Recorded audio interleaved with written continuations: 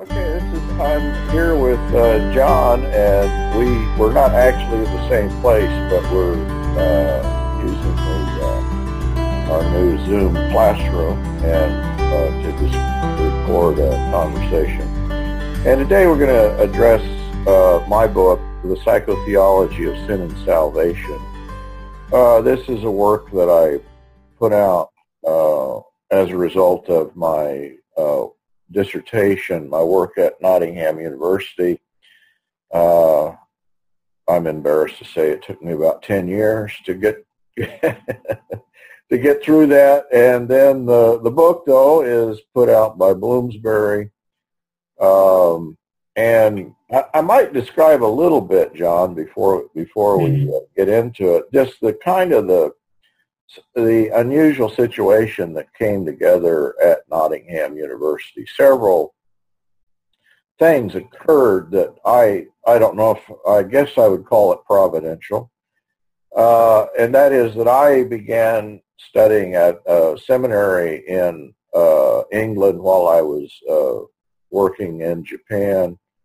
And during the period that I began to study psychoanalysis, I had gotten into this partly as a result of my work in Japan as a missionary and academic, and looking at the work of Takao Doi, who is a writer in a genre called Nihonjin Ron.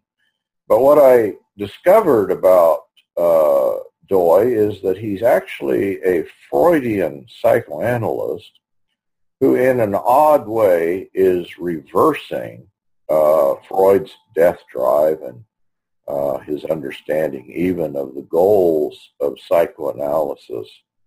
And so usually, you're in a psychoanalytic or a Freudian understanding. You're trying to encourage the ego or build up the ego. And of course, in the death drive, the picture is that the superego is, in fact, in some way oppressing or violent against your own ego. And in a Japanese context, and especially the fact that psychoanalysis developed in the pre-war period leading up to World War II, and that you have a prince of the royal household who is himself a psychoanalyst. They could not hardly say that the goal was in a psychoanalytic development was the Oedipus complex, in which you would kill your father and marry your mother, because of course the symbolic father in Japan is the emperor. And so as a result of a Japanese theorist going to Freud and reversing this to bring this story to a close, instead of Japanese psychoanalysis focuses on the mother, and there is a kind of privileging then of both the superego and the death drive. And we'll explain these terms a little bit. And that then got me interested in the work of Jacques Lacan and ultimately of Slavoj Žižek. But at the same time, I was beginning this research. I hadn't really begun with the idea of doing Žižek. What was happening at the University of Nottingham is that the radical Orthodox guys were moving, that Milbank had come from, he began at Cambridge, and I think he went to the University of Virginia, and then he began to gather his students, especially Connor Cunningham at Nottingham. And so as the radical Orthodox folks came together, that provided a neat platform for my own work, because there really aren't too many people in the world other than the guys doing radical orthodoxy, that have engaged psychoanalysis, have engaged Freudian, Lacanian theory, or have, in fact, Zizek has written a book with Milbank. They've gone through several conversations, and they've shared students. And so it was the ideal place to do what I had set out to do, but of course I had not. In the meantime, I acquired a new advisor coming out of Cambridge who had studied with Milbank, and then Connor Cunningham came on board as the second advisor, or second reader. And so that's the situation in which my work then on psychoanalysis and theology being fused came together, and it was a neat situation. But of course, in this country, there is still a kind of thin veneer. There's a few people engaging Zizek, but unfortunately, they either totally capitulate and agree with his kind of atheistic understanding, or in another way, they fail to completely apprehend why you could not just take Zizek and fuse him together with Christianity. So in that sense, I think I've done something that, as far as I'm aware, no one else has done, and that is that I've utilized Zizek, but in a very special role. And John is very well acquainted. John helped me put the index together, helped me work on the book, and so he's been through it several times, I think, and understands it. But anyway, that's the kind of the introduction to the discussion. Yeah, the question that I think is a good starting place is one that you said you actually got asked while defending your dissertation. I believe you were asked, why does theology need psychoanalysis? But that's a fundamental misunderstanding of your book. And so what is the relationship between psychoanalysis and theology, and why would you bring a psychoanalytic reading to Romans 6, 7, and 8?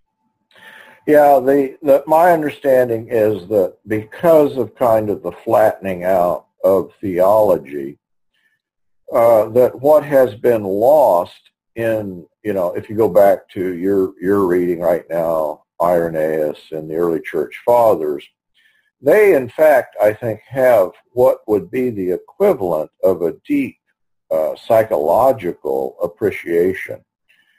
That gets lost as the whole focus, with the Constantinian shift and Anselm, you get a kind of flat reading of the work of Christ, that it's not directed to the human condition so much as the mind of God. And so what I think gets lost in theology is, in fact, this component that deals with the structure and dynamic of human personality.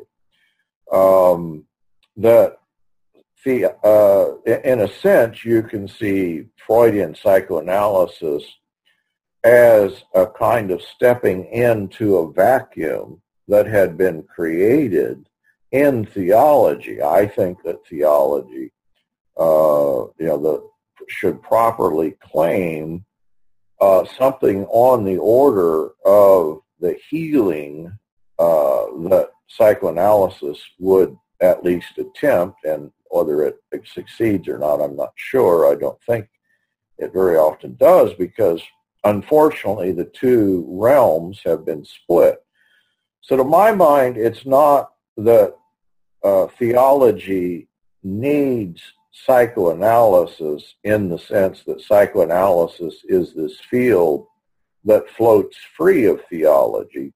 But what I would say is that psychoanalysis is inherently a theological project that has been lost to theology, and I'm trying then, not just me in this, this is something that's been recognized by several other people, But as Marcus Pound has said about my work, it is perhaps the most intense effort to bring these two realms back into agreement, so that the healing ministry of Jesus in a psychoanalytic, psychological, holistic sense, we can bring back together. Okay, so that does seem to fit very well with the Project of Radical Orthodoxy, and saying that when psychoanalysis or psychology has tried to float free, what really is in place is a bad theology. Yes, yeah. It turns out that, I mean, this is Milbank's big work in connection with sociology. And so, yeah, it is a project that fits into radical orthodoxy in that to imagine, first of all, to imagine that psychoanalytically that you can address the deep structures of what it means to be human and bring healing to a person apart from the work of Christ would seem to just be unchristian. That in fact that's what we're claiming, or we should claim, is that the very focus of who Christ is to bring this holistic healing to our interior being, that the transformation of the mind, as Paul says. And so a psychoanalysis or psychology that floats free of theology has blundered into kind of strange territory in which I would say the thing that is very often they're trying to save, whether it's, they call it, usually the ego, and you would characterize in the United States the psychology that's done an ego psychology, in that the very dynamic or the very structures that they've inherited, now whether they overtly understand or accept that it's a Freudian idea, I think it is largely a Freudian inheritance, whether they obviously many have departed from portions of Freud. But I think in this, that what they miss, in fact, that Freud himself very quickly in the second half of his work moves beyond, and that is that Freud was himself working to save or to cure or to, and how he describes this ultimately is that he's just going to say, well, in the end, I guess that what we're trying to do is make the person socially functional, that they can, so he lowered his expectations. But in the second half, then, he himself begins to question even the very goal of what we would call an ego psychology with the death drive. And so the misdirection here is, I think, has largely gone unnoticed. Whatever the spectrum of counseling or psychology, what they seem to miss is that in Scripture there is the possibility that one can actually be constituted in a false way, that there is a kind of false dynamic. And unfortunately, psychoanalysis is geared to saving that false dynamic or to manipulating it in some way. And so a psychoanalysis that floats free of theology, I think, fails to get at the radical nature of the shift that is implied in the New Testament. It's just almost too much. It's almost unbelievable. And so you get somebody like a Jacques Lacan, who himself was fairly theologically sophisticated. And then I think that Slavoj Žižek, with his engagement with theology, these guys have they're, first of all, they're radical in their own thought, in their willingness to question, just the deep structures of not only human personality, but of society. And so what they have begun to get at, I think, is the radical, deep structures that are being addressed in the New Testament.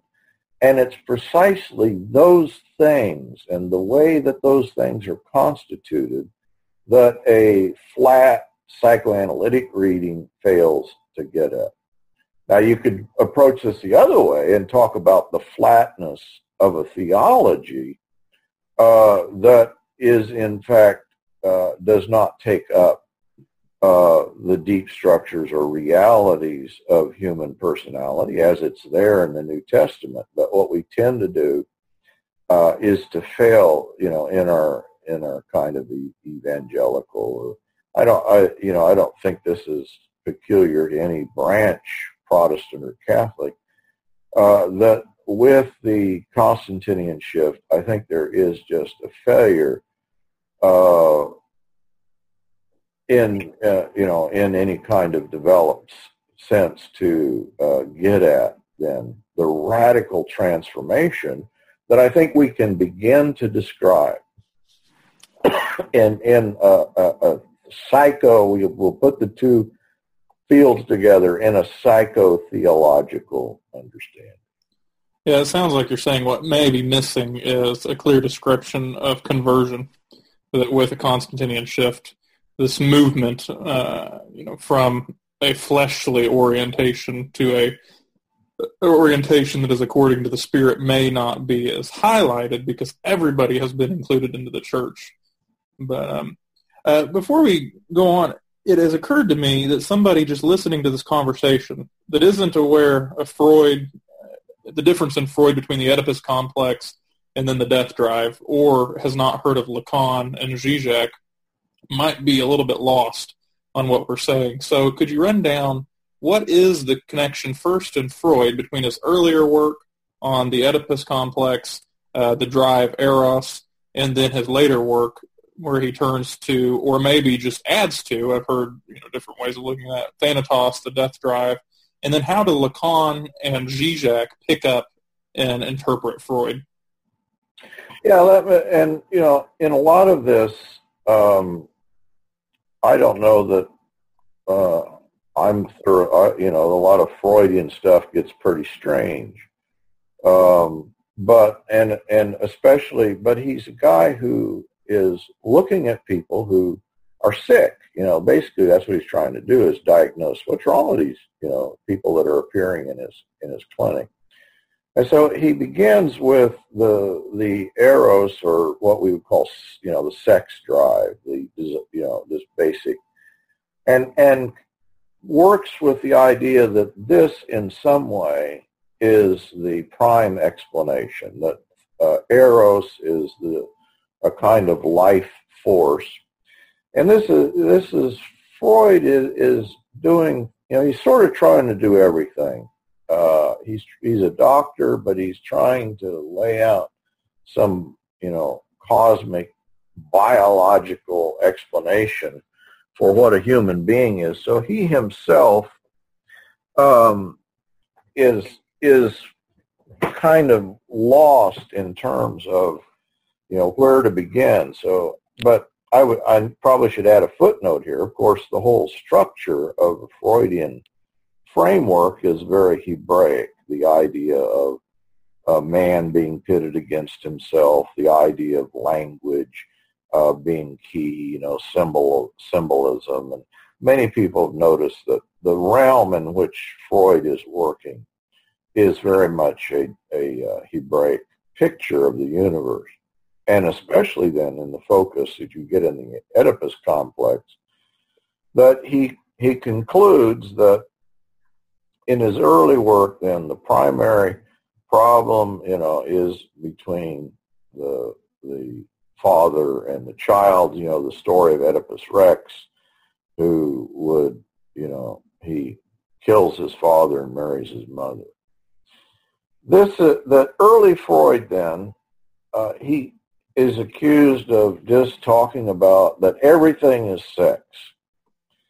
And Freud himself becomes unhappy with a kind of mono-instinctual understanding because it doesn't explain the inherent conflict within the psyche. You know, why are people neurotic? Why do they hurt themselves?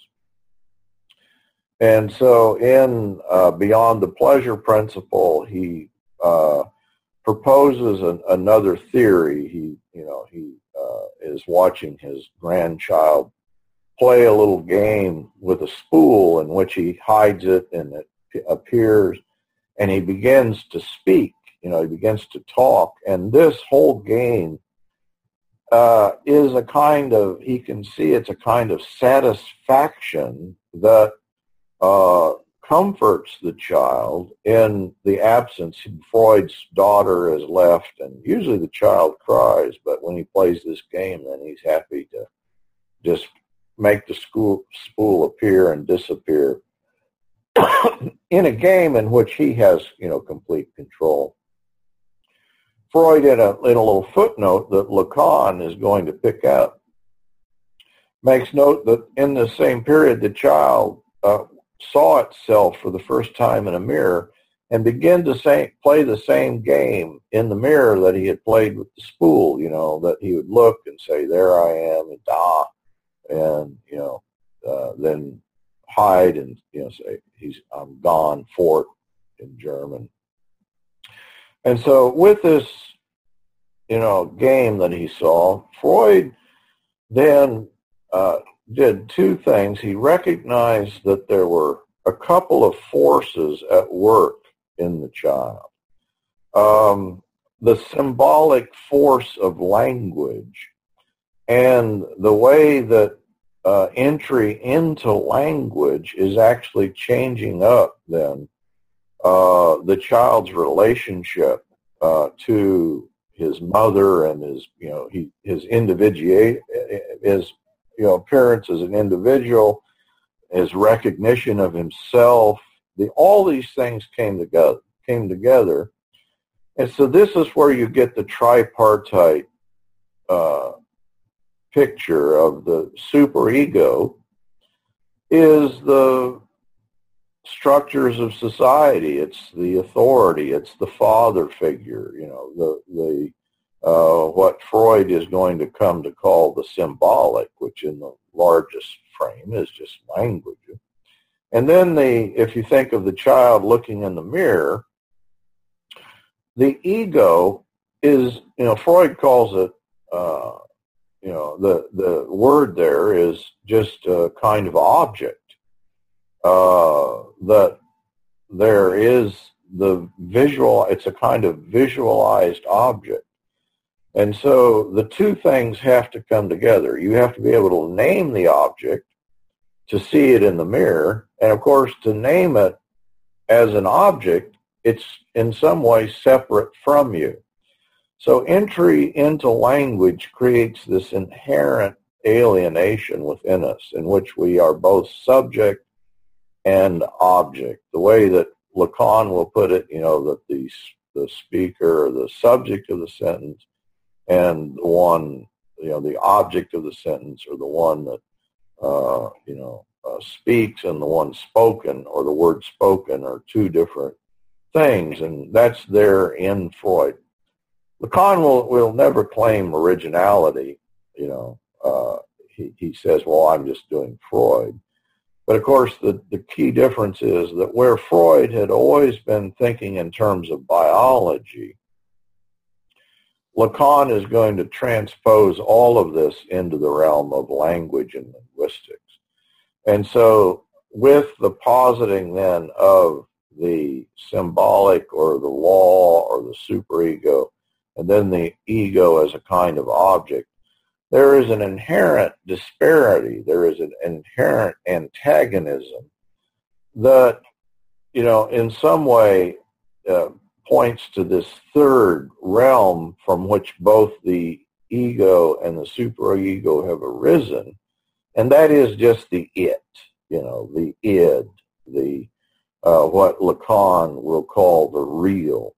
That the forces that all of this structure are saturated in, are in fact interwoven so that you have a self, but the self is constituted between levels of consciousness between you're not going to be fully aware of the superego, and the id or the real is going to completely escape consciousness, but in fact is the force, and it's the split then, the between the antagonism that constitutes what we would call human, the human subject. And of course, Freud had questioned the idea of the reality of the ego. Lacan doesn't just question it. He says, no, it's a fiction. It is just the structure is itself a kind of fictional structure, but nonetheless, that fiction is what constitutes human personality. Yeah, he names it the imaginary. The ego is the imaginary. It's an imaginary relationship to the self. It's not real. So the tripartite structure itself is the human subject, but only as the human subject enters into the realm of language. Yeah, there is no subject apart from language. At least not the subject as we have it. There is a kind of vague part here in Lacan, and that is the degree to which there's an agent that underlies the structure. He still seems to posit some sort of human agency that lies outside of the tripartite structure, but that's never really located. So when you talk about the subject, it is this inherent alienation, and the if you would break down the walls of alienation, it's not that suddenly we would come to full self-realization. Rather, the subject would disappear. There is no subject. All right, so that makes a lot of sense how Lacan picks up Freud, and of course the context that he's working in. They're in France at the same time as the other postmoderns in literary studies. But why would Zizek, a Marxist, materialist, follower of at least his own reading of Hegel, what would he see in Lacan's reading of Freud? And why does he pick it up and use it? Yeah, the situation, in the former Yugoslavia, I think must be inherently interesting. That first of all, the Marxist materialism, I think, is kind of the starting point, and so there is this, a kind of acceptance that you're going to explain what a person is in a kind of materialistic framework, and Freud is handy to do that. Zizek's engagement with Hegel then is, he would read Hegel with those who would say Hegel is not really a Lutheran positing some, actually existing Geist or world spirit, but rather that Hegel is himself actually a kind of atheistic materialist. So his reading of German idealism does not get, in this sense, the atheist part is a good thing, because where Hegel and, ultimately Heidegger, but where they really get bizarre is the part where we might think, oh, they've saved a little bit of their orthodox Lutheranism and that they still have a transcendent being. Now, in a sense, that's the worst part of German idealism. That, Hegel sees Napoleon. Napoleon rides in on his horse, and Hegel says, well, there's the world spirit on a horse. So what we get rid of in the materialistic and atheistic part is is precisely the first part of human idealism. It's echoing again. So that Lacan is coming at it, or rather Zizek is coming to a reading of Lacan. And what Zizek will say about Lacan is that he never really understood Lacan, except having gone to France and hearing the explanation of Lacan's son-in-law, who is kind of the keeper of the unpublished portions of the seminars. And so with that, and Zizek then has he has both a philosophy and the degree in the training and degree in psychoanalysis. He brings these two realms together. But of course, in this reading of Hegel, if you think about Hegel's,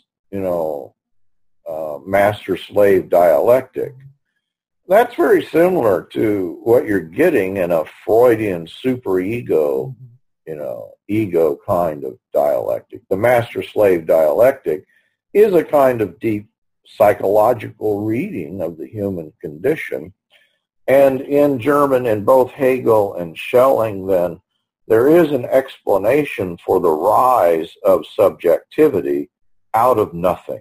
That's really, what Schelling is doing, and Zizek will do a lot with Schelling, but that is kind of a metaphysical picture of what happens to every subject. The rise of subjectivity is not on the basis, as in a Christian understanding, that we're created in the image of God, but in an atheistic Marxist understanding, that the subject arises from out of nothing. And how does the subject, how are we constituted as self-conscious subjects? So it's an interesting project to attempt. And psychoanalysis then in this is of course in great need of something other than that. There is a great need for theology. Mm-hmm. And Zizek reads Paul, and this is the part of Zizek that you use, right? And Lacan had done this a little bit. Lacan had taken the Romans chapter 7 and the idea of the tripartite picture of the subject is there in Paul. And Lacan had already noticed this, and so he had done actually a reading. He rewrites Romans 7 and changes Paul's vocabulary, just replaces the law and, the sin and he doesn't need to replace the ego, but we could call it the symbolic or rather the imaginary. And so you can do a reading of Romans 7 that both Lacan recognized and Zizek then will develop. He never does this in a systematic way. And so what I've done in my book is just bring together and show how there is this coherence to, you say the law in Romans 7, well, that translates directly into the symbolic. And so we're no longer, once you do that, I think it's true to Romans, because what Paul meant by the law was never simply, simply the Mosaic law or the prohibition in the garden. No, the law was in some way constitutive of what a person is, and not necessarily, in other words, we're talking about the law of sin and death, this structure of what a person is outside of Christ. And so that, I think, in a theological framework is precisely what had been missing. That people were talking about law as if it's an objective force, but what you get in this understanding is that law, that our relationship to the law, our perversion of the law, our, in a Freudian sense, you cathect the law. You take it up into yourself. Well, that's precisely what Paul's describing, that your entry into the law is already a perversion of it. I did not know what it was to covet until the law said, thou shalt not covet. And so the very statement is not a quotation of Scripture, but in fact is already a twisting of Scripture that Paul seems to be purposely laying out. He said, sin deceived me in regard to the law, that it used the occasion of the encounter with the law. Well, that's precisely what, that's the thing that Zizek and Lacan are finding very interesting here. Law connected with the deception, the inherent deception, the primordial lie is the way that Zizek will talk about it. Well, that's the way Paul talks about the deception. It is a lie that he seems to be following Genesis 3 and describing how man has been subjected to this deception and how this fractures his relationship. So the law is the symbolic. It is in Freud the superego. It is this punishing presence. Now the huge and tragic mistake that you get in theology is to imagine that this Romans 7:7 picture of God is the God of the Bible. Mm-hmm. And so Zizek says, no, this is perverse. And he's right. And that Paul is describing this perversity. The other thing is the I. What is the status of this I, the ego, for Paul? Well, he will say, I have been crucified with Christ. The I no longer lives, but it's Christ. In other words, you can kill off this thing. You can undo this dynamic. It doesn't harm you. It saves you. Mm. That's what salvation is to destroy this Romans 7:7 picture of the self and replace it with life in Christ. Romans 8, Romans 6, or other places in the New Testament. So this is the depth of an understanding. Now, of course, Zizek and Lacan are not doing Romans 8 or Romans 6. Zizek touches a little bit on Romans 6, but mainly Zizek is interested in Romans chapter 7 because it's there that he lays out then his two forms. For Lacan and Zizek, there's the two key forms of human subjectivity. One would be a pervert. The pervert is someone who does not question the law, who just imagines that the law in some way is the thing, that there is life in the law.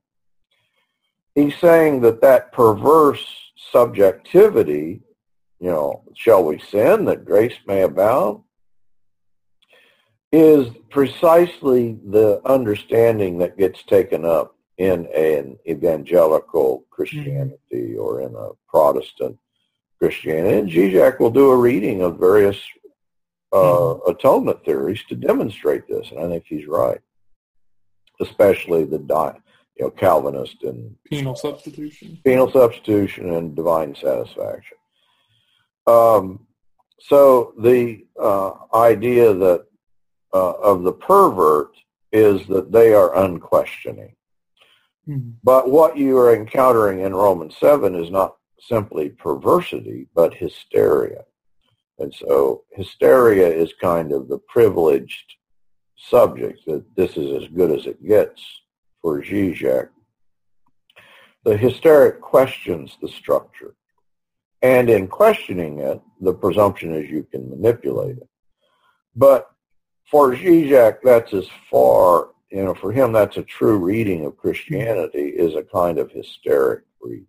There is no theological solution for Zizek, nor would he want one. You could not ever propose what I do and what I think Paul does in Romans 8, and that is the dissolution of the real, the undoing of the whole structure, the exposure of the lie.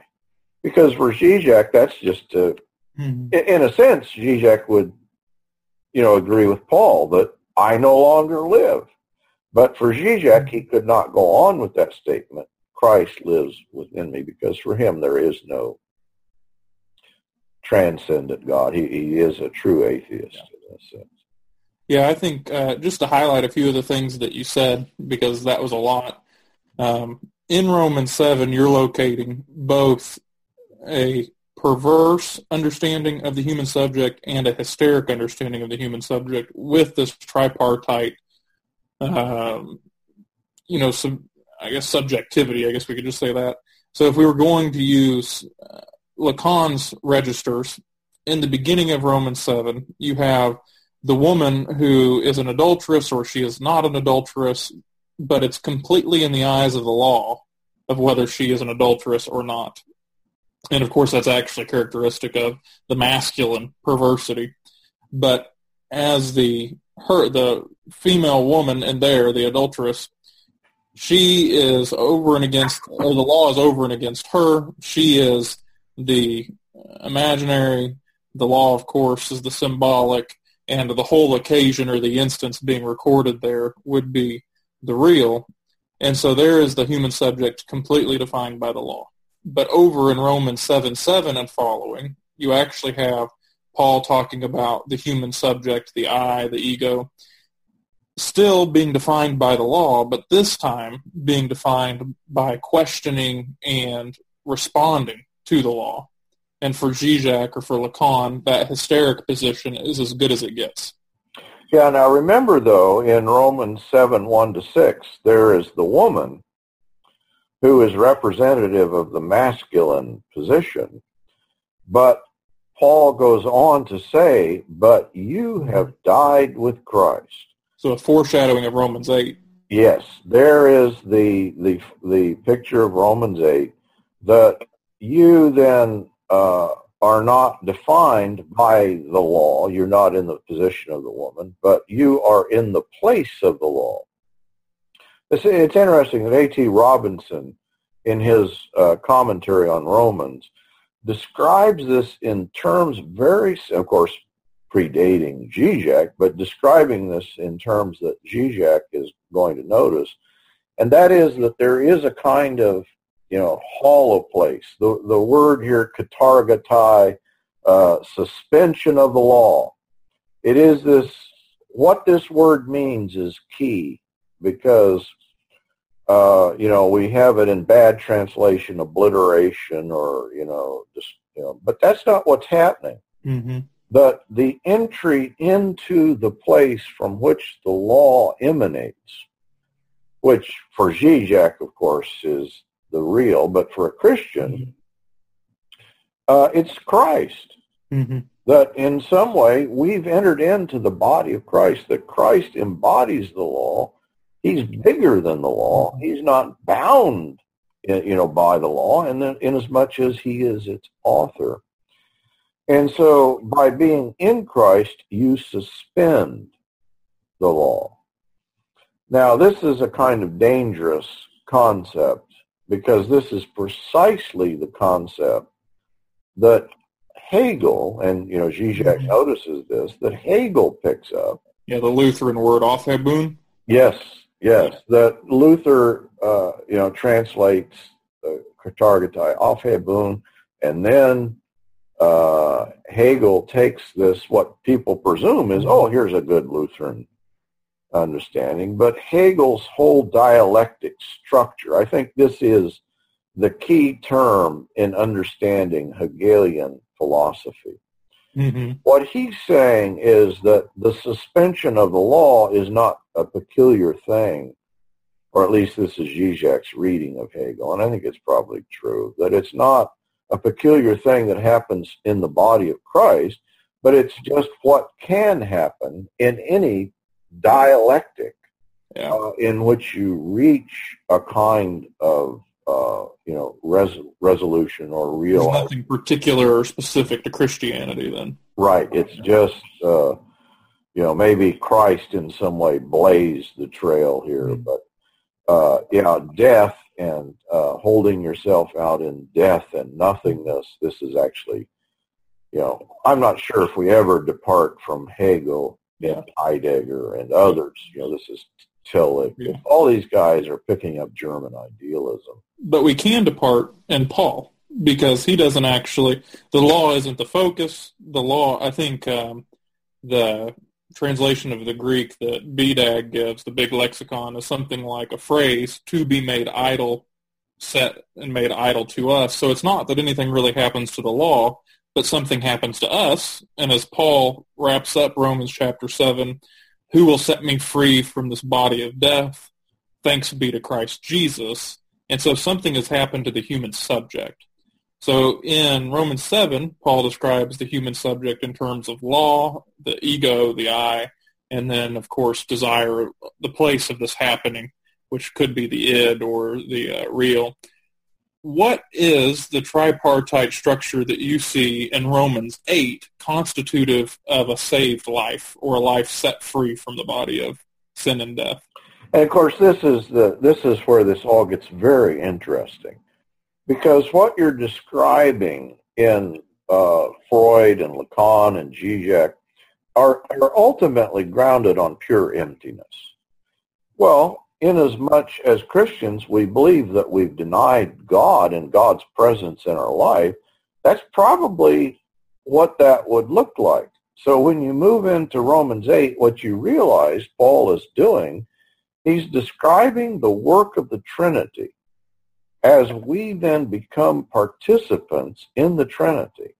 And so we can begin to identify this tripartite structure with the various persons of the Trinity. That obviously, where the symbolic then is a kind of perverse misconstrual of both the law and of who God is. In Romans 8, we have Abba, Father. We have a relationship to God in which it's no longer an objectified law that stands over and against us, but it's a direct relationship that we have through Christ. It's no longer that in Romans 7 or in a Freudian understanding, the controlling factor is the id, the real. And, this is why Zizek, the real is perhaps the mysterious category, because it's in some way it's an unapproachable category. Mm-hmm. In an atheist universe, this nothingness, this absolute nothingness, and the force of death that arises from there is then the ultimate thing that controls the subject. Life and the Holy Spirit then are the controlling factor in the relationship to the Trinity. So that where death and the orientation to death taken up into the human subject describes life in the law, life in the Spirit then is one in which the world, the things are made effective, that the law is enacted. We're able to walk as Jesus walked. We're able, whereas the I and the superego cannot be coordinated. I do what I do not want to do, that you can't. In chapter 8, suddenly there is a coordination of the law of the mind and the law of the body. These things are not pitted against one another, but rather we are able to carry out, mind and body are in harmony. It's not that the body is an objectified, if you had to identify the real and where it's located in Zizek or the law of sin in Paul, it's in this thing called the body. But the body is this, the flesh stands over and against. Well, that's no longer the case. like pure illicit desire, covetousness. Yes, that it is this is Lacan. Don't give way on your desire. Well, yeah, because that's all you got. Yeah. That is the life force. But what we have in Christ is not desire as life, but it's the Holy Spirit. Mm-hmm. And of course, all of this coordination between, with the Spirit and the Father, is in as much as we are part of the body of Christ. So the subject position from which we apprehend the Father and we participate in the, in the Son, in the Spirit, is in and through the corporate identity that we take up. So what displaces the ego or the I, as Paul says, it's Christ. Mm-hmm. Christ that lives within me. So you have a Trinitarian relationship that explains the deep structures of the human psyche, and we've even then described the unconscious in a new way, that it's not that we're controlled by death and nothingness or, desire as it, but rather, Paul in Romans 8 says that with, the Spirit groans with, the world is groaning, and there is the picture of the groaning of the believer, but that this, what is to us an unconscious reality, is taken account of by the Spirit, who, apprehends, understands, the mind of the believer and the mind of God. Yeah, it seems like you're hitting upon something so huge and foundational, both in Scripture, but just in what we believe Christianity is, that there was once a relationship with God, and this was predicated upon it being a communal relationship. So the image of God, the Imago Dei, is born in community. You have male and female. And this breaks down when the human subject begins to constitute itself as an individual and wants to find life in and of itself rather than life in and through God. And then the rest of Scripture or salvation, the work of God, seems to be a therapy that is bringing the human subject back into a proper relationship with itself, its own subjectivity, with humanity, and also with God. Yeah, now, unfortunately, I think that with Augustine and with Anselm, and then the development of individualism in the West, you could misread this. Mm-hmm. And I think this is the misreading that you get in psychoanalysis, that we imagine to get to the deep structures of the subject, that we have to, in some way, that the individual is constituted in a kind of interior dynamic. But what I've just described in a Trinitarian dynamic, we're not really simply dealing with an interior reality, but we're describing the way in which both the terms fail here, because there is no interior and exterior reality cut off from one another. There is no sense in which we are constituted individually apart from the body of Christ. Mm-hmm. Now that's in chapter 7, you do have the kind of isolated individual.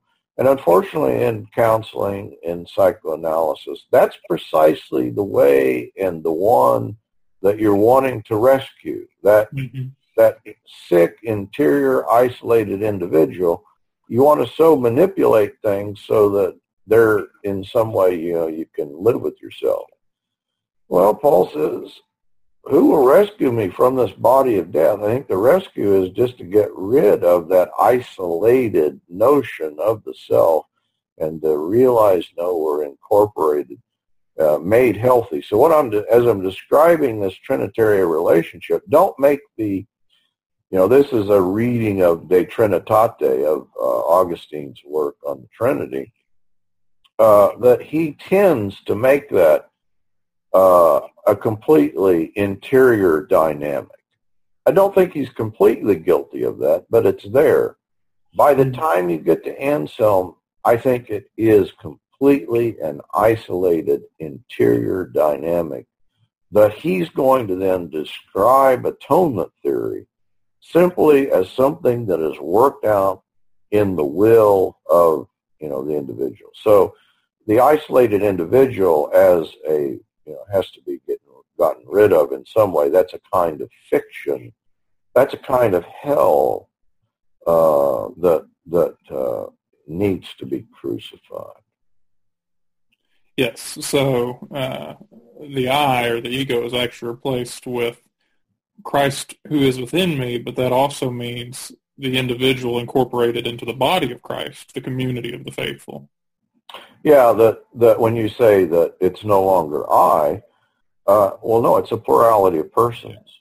It's a we. It's that we only understand who we are, and that's the picture. The fruits of the Spirit were never something that we bore individually. That they are only fruits as we inhabit a body and social construct. All those things are talking about interactions, love, joy, peace, long-suffering. Those are things you do with people, other people. You don't do it in your head by yourself. Yeah, okay. And so now maybe we could talk about the practical, we seem to be shifting that way anyway, to the practical implications of your work, maybe even for counseling. And I thought I might attempt a graduate degree in counseling, but have been brought back into doing a graduate degree in theology. It seems to fit me personally, not to say that counseling isn't valuable. And so I admit I have very limited experience and limited knowledge of counseling, but can speak to a little bit about what it is as a field, as a profession. And it seems that just the basics of counseling could accept your premises and move forward with this. What a counselor does. You're meeting with somebody, you're trying to work through maybe their false or misinterpretation of who they are in the world, and you want to provide this therapy. But I'm not for sure that you can do that apart from Christianity. And so I know we're saying something probably very provocative. Same thing John Milbank is saying. It is very provocative that theology touches everything. And to imagine that we can do anything apart from that theology is just to fail to be human. To fail, we're doing a poor theology. So would it be fair to say that if we're really going to engage sick people with a version of counseling, that it has to be a theological version of counseling? And John, you may be in a better place to speak to this. My obvious answer is yes, that must be the way to go forward here. An odd sort of thing about me is that I didn't get into any of this for counseling purposes, or even because I had some inherent interest in psychology. I got into it, first of all, as a kind of missiologist, for doing mission work in Japan, and a theologian. That it engaged me at a theological level. And so I've always felt that what is, being what the work that has been done, and this was what I projected in even my dissertation, is that this then would impact a counseling understanding. But unfortunately, I'm not the one to carry this out. I don't really have expertise in various counseling theories or the mechanics of counseling. But what I would say is that in as much as people come to me who, unless it's just a kind of physiological problem, which you do encounter that, people that are neurotic, neurosis is very, it's pervasive and it's very common. We're not talking about some terrible illness necessarily. Yeah, it's it is a terrible illness, but it's. And this is what Freud identified. The compulsion to repeat. It seemed it was there in everybody, and I said, yeah, it's there in everybody. What we tend to do is be ashamed of it.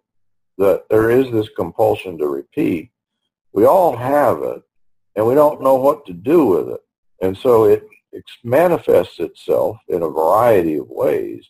This is the way that Freud is describing the death drive, that it is the compulsion to repeat, that is to repeat the same thing over and over, usually some traumatic thing or something that's transgressive or vulgar or not. It literally, the content. And so I'm afraid that apart from a theological content that could be brought, is repetition per se a bad thing? Not if it's the Word of God that we take up within ourselves and repeating the practices of Jesus. That is it. That we are meant for the Word of God. We were meant to integrate this Word into us, but until we're given that substantive content, that our lives are going to be bent upon compulsively repeating, in an addictive sort of fashion. Again, what is your addiction? You choose. That's a description of the death drive.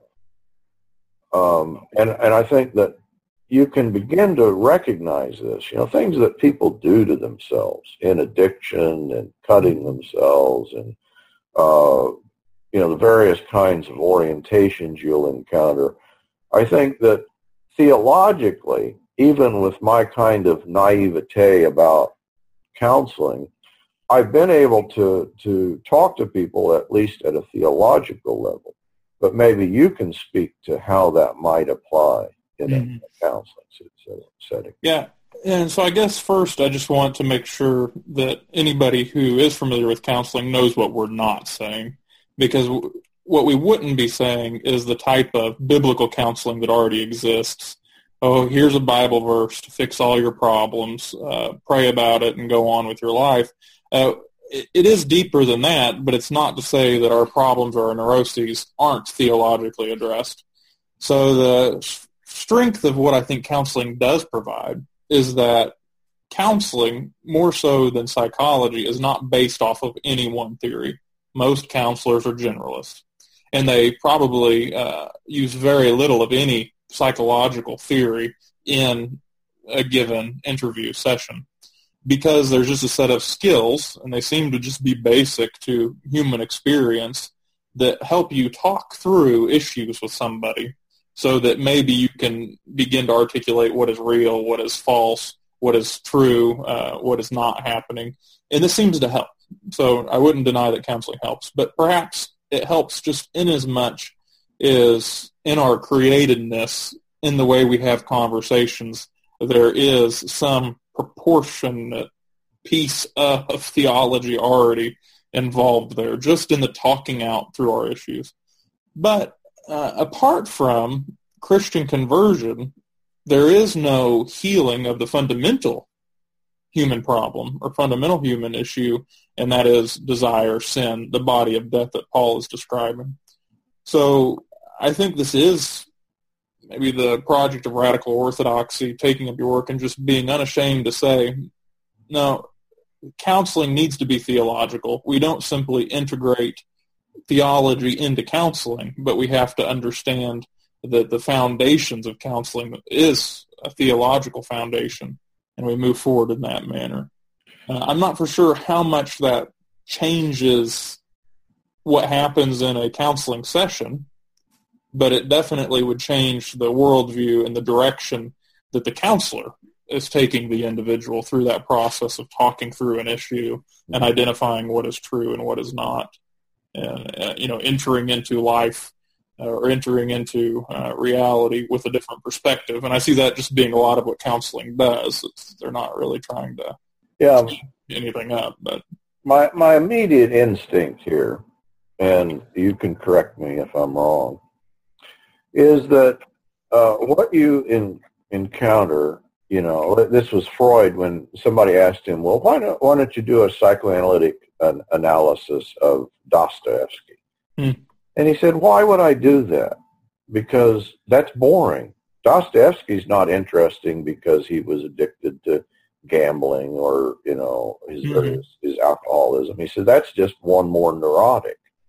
So what's interesting about the person is, Dostoevsky in this case, is his thought, his novels, And I think that's the shift that needs to be brought to a lot of counseling, is that what tends to happen is this intense focus on the disease and the manipulation of the categories. Tell me about, your childhood, your mother abused you, you say, Well, we can all focus on those things. Not to say that all counseling does that. But even a healthy counseling, I think that what we're saying from a theological perspective, what needs to be brought into the conversation is a depth of seriousness, of a kind of substance that is missing in people's lives. What's neurotic about drinking large amounts of alcohol or gambling, if you would replace those repetitive actions with the substantive content, theological content, that I think then, what compulsion to repeat in terms of addictive behavior is isolating, death-dealing, and destructive. Mm-hmm. You've just written on friendship. And I think that's the thing. What connects us, what heals us, is agape love, is connectedness to other people. Well, what is the basis of our connection? Let me tell you about how screwed up I am in my head. Well, that's interesting, but that's not going to be a point that we can connect on and love one another. The place that we come together, the place that we can connect to other people is, I believe, in a conversation, a theological conversation, a conversation about God. This hooks us up. This brings us into association. This is the substantive, meat that not just for our minds to consume, but that will give energy and life and substance to human relationships. That a relationship lacking in that kind of substance is not going to endure. How can you love your brother talking about whatever, your neuroses, or even just trivia, football, or, I can talk about football for about 1 minute. Yeah. But I could talk about God and theology. That's the basis upon which to form a friendship. And so maybe we're saying the same thing that we were saying in the beginning, that any form of counseling or psychology apart from theology doesn't have any ground. So the groundedness that theology would bring to counseling, or just associating counseling with theology, is that as humans, there really is, there's a potential that has been fulfilled and revealed in Jesus Christ of what humanity is. And theologically, we can help people move there. If you don't have that ground, we might actually just be trying to fulfill those desires that would kill us. And that's my understanding, is that what we've done, unfortunately, is misread Romans. We've misread Romans 7, and we've imagined that what Paul is describing is the recommendation, the prescription to Christian life. What he's recommending, if you're perverting that, is to say, oh, well, we should desire and we should fulfill our desires and we should, well, no, that is not the Christian life. That's the perverse, sinful life. And so that life then is given over to covetousness, to desire. And there's something better than that, than pursuing exponential desire. I think of Augustine. We've sort of picked on him a lot, and we do. There's so many readings of Augustine. he says our hearts are restless until they rest in God, and there's a perverse reading of that. But there is another reading which would simply say that God replaces our desires such that we have no need for anything else when we enter the life of God, participation in the Trinity. Yeah, I like that. Described. Yeah. I like that. And so that's the picture in Romans 8 is what happens to desire. It doesn't appear in Romans 8. It's gone. The I is gone. The desire is gone. The law is gone. And on the other hand, in Romans 8, all the things that appear there, hope, love, Abba, Father, prayer, none of those things are present in chapter 7. You cannot bring those two worlds together. Mm-hmm. And unfortunately, that's what you get in most Christianity. They're trying to bring together Romans 7 and Romans 8, or to put it another way, they're trying to bring together a perverse understanding of God, whether that be an Aristotelian Greek understanding or, just a philosophical understanding and a Christian understanding. Those two realms do not mix. They do not fold onto one another. And so what you get in so much evangelical Christianity is just kind of a practicing atheism, that it is a perversion. In fact, atheism, I'm afraid, would often be an improvement. And I don't mean this facetiously, because I think what makes many people sick is, in fact, that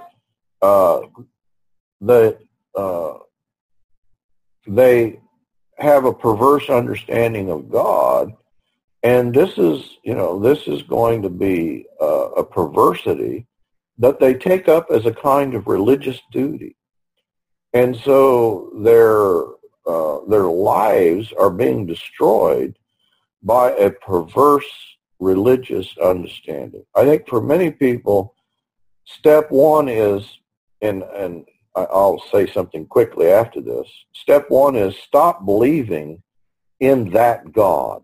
Become an atheist, at least in regard to this pagan understanding. I think that's really what Paul is saying, is you need to get rid of the kind of perverse, punishing God of Romans 7, not to be an atheist, but to be a Christian in which we fully accept God as Father. And isn't it interesting? The God that we would get rid of is actually ourselves. I have been crucified with Christ, and I no longer live, but it's Christ that lives within me. That's yes. That the God that is in our head, the God that's punishing us, the symbolic, the other, the big other, is not really an actually existing thing. This is why I can agree with Zizek's atheism. The God he doesn't believe in, I don't believe in either. Yeah. He just doesn't happen to hold that there is another possibility. But the big other, the idea of this, this punishing, hungry, bloodthirsty kind of God, that's in your head, and that's really what you're doing to yourself. And if you put that on yourself, you're going to be living, as Paul says, in the body of death. So I think that there is a great depth of joy. There is profound healing that is available to us that Christians are missing out on because they've been, bought into a lie, but the particular structure of this lie is, what do you want to call it? I hate to just, I don't mean to in some way blow off an entire understanding, but I think as long as people are caught up in a kind of Constantinian, nationalistic, individual ideology. According to Zizek, yeah. I just would want to distinguish that from Christianity. Yes. Yeah, that's good. Yeah. All right. Well, perhaps this is a good place to end. All right, John, it's been good talking, and let's do this again.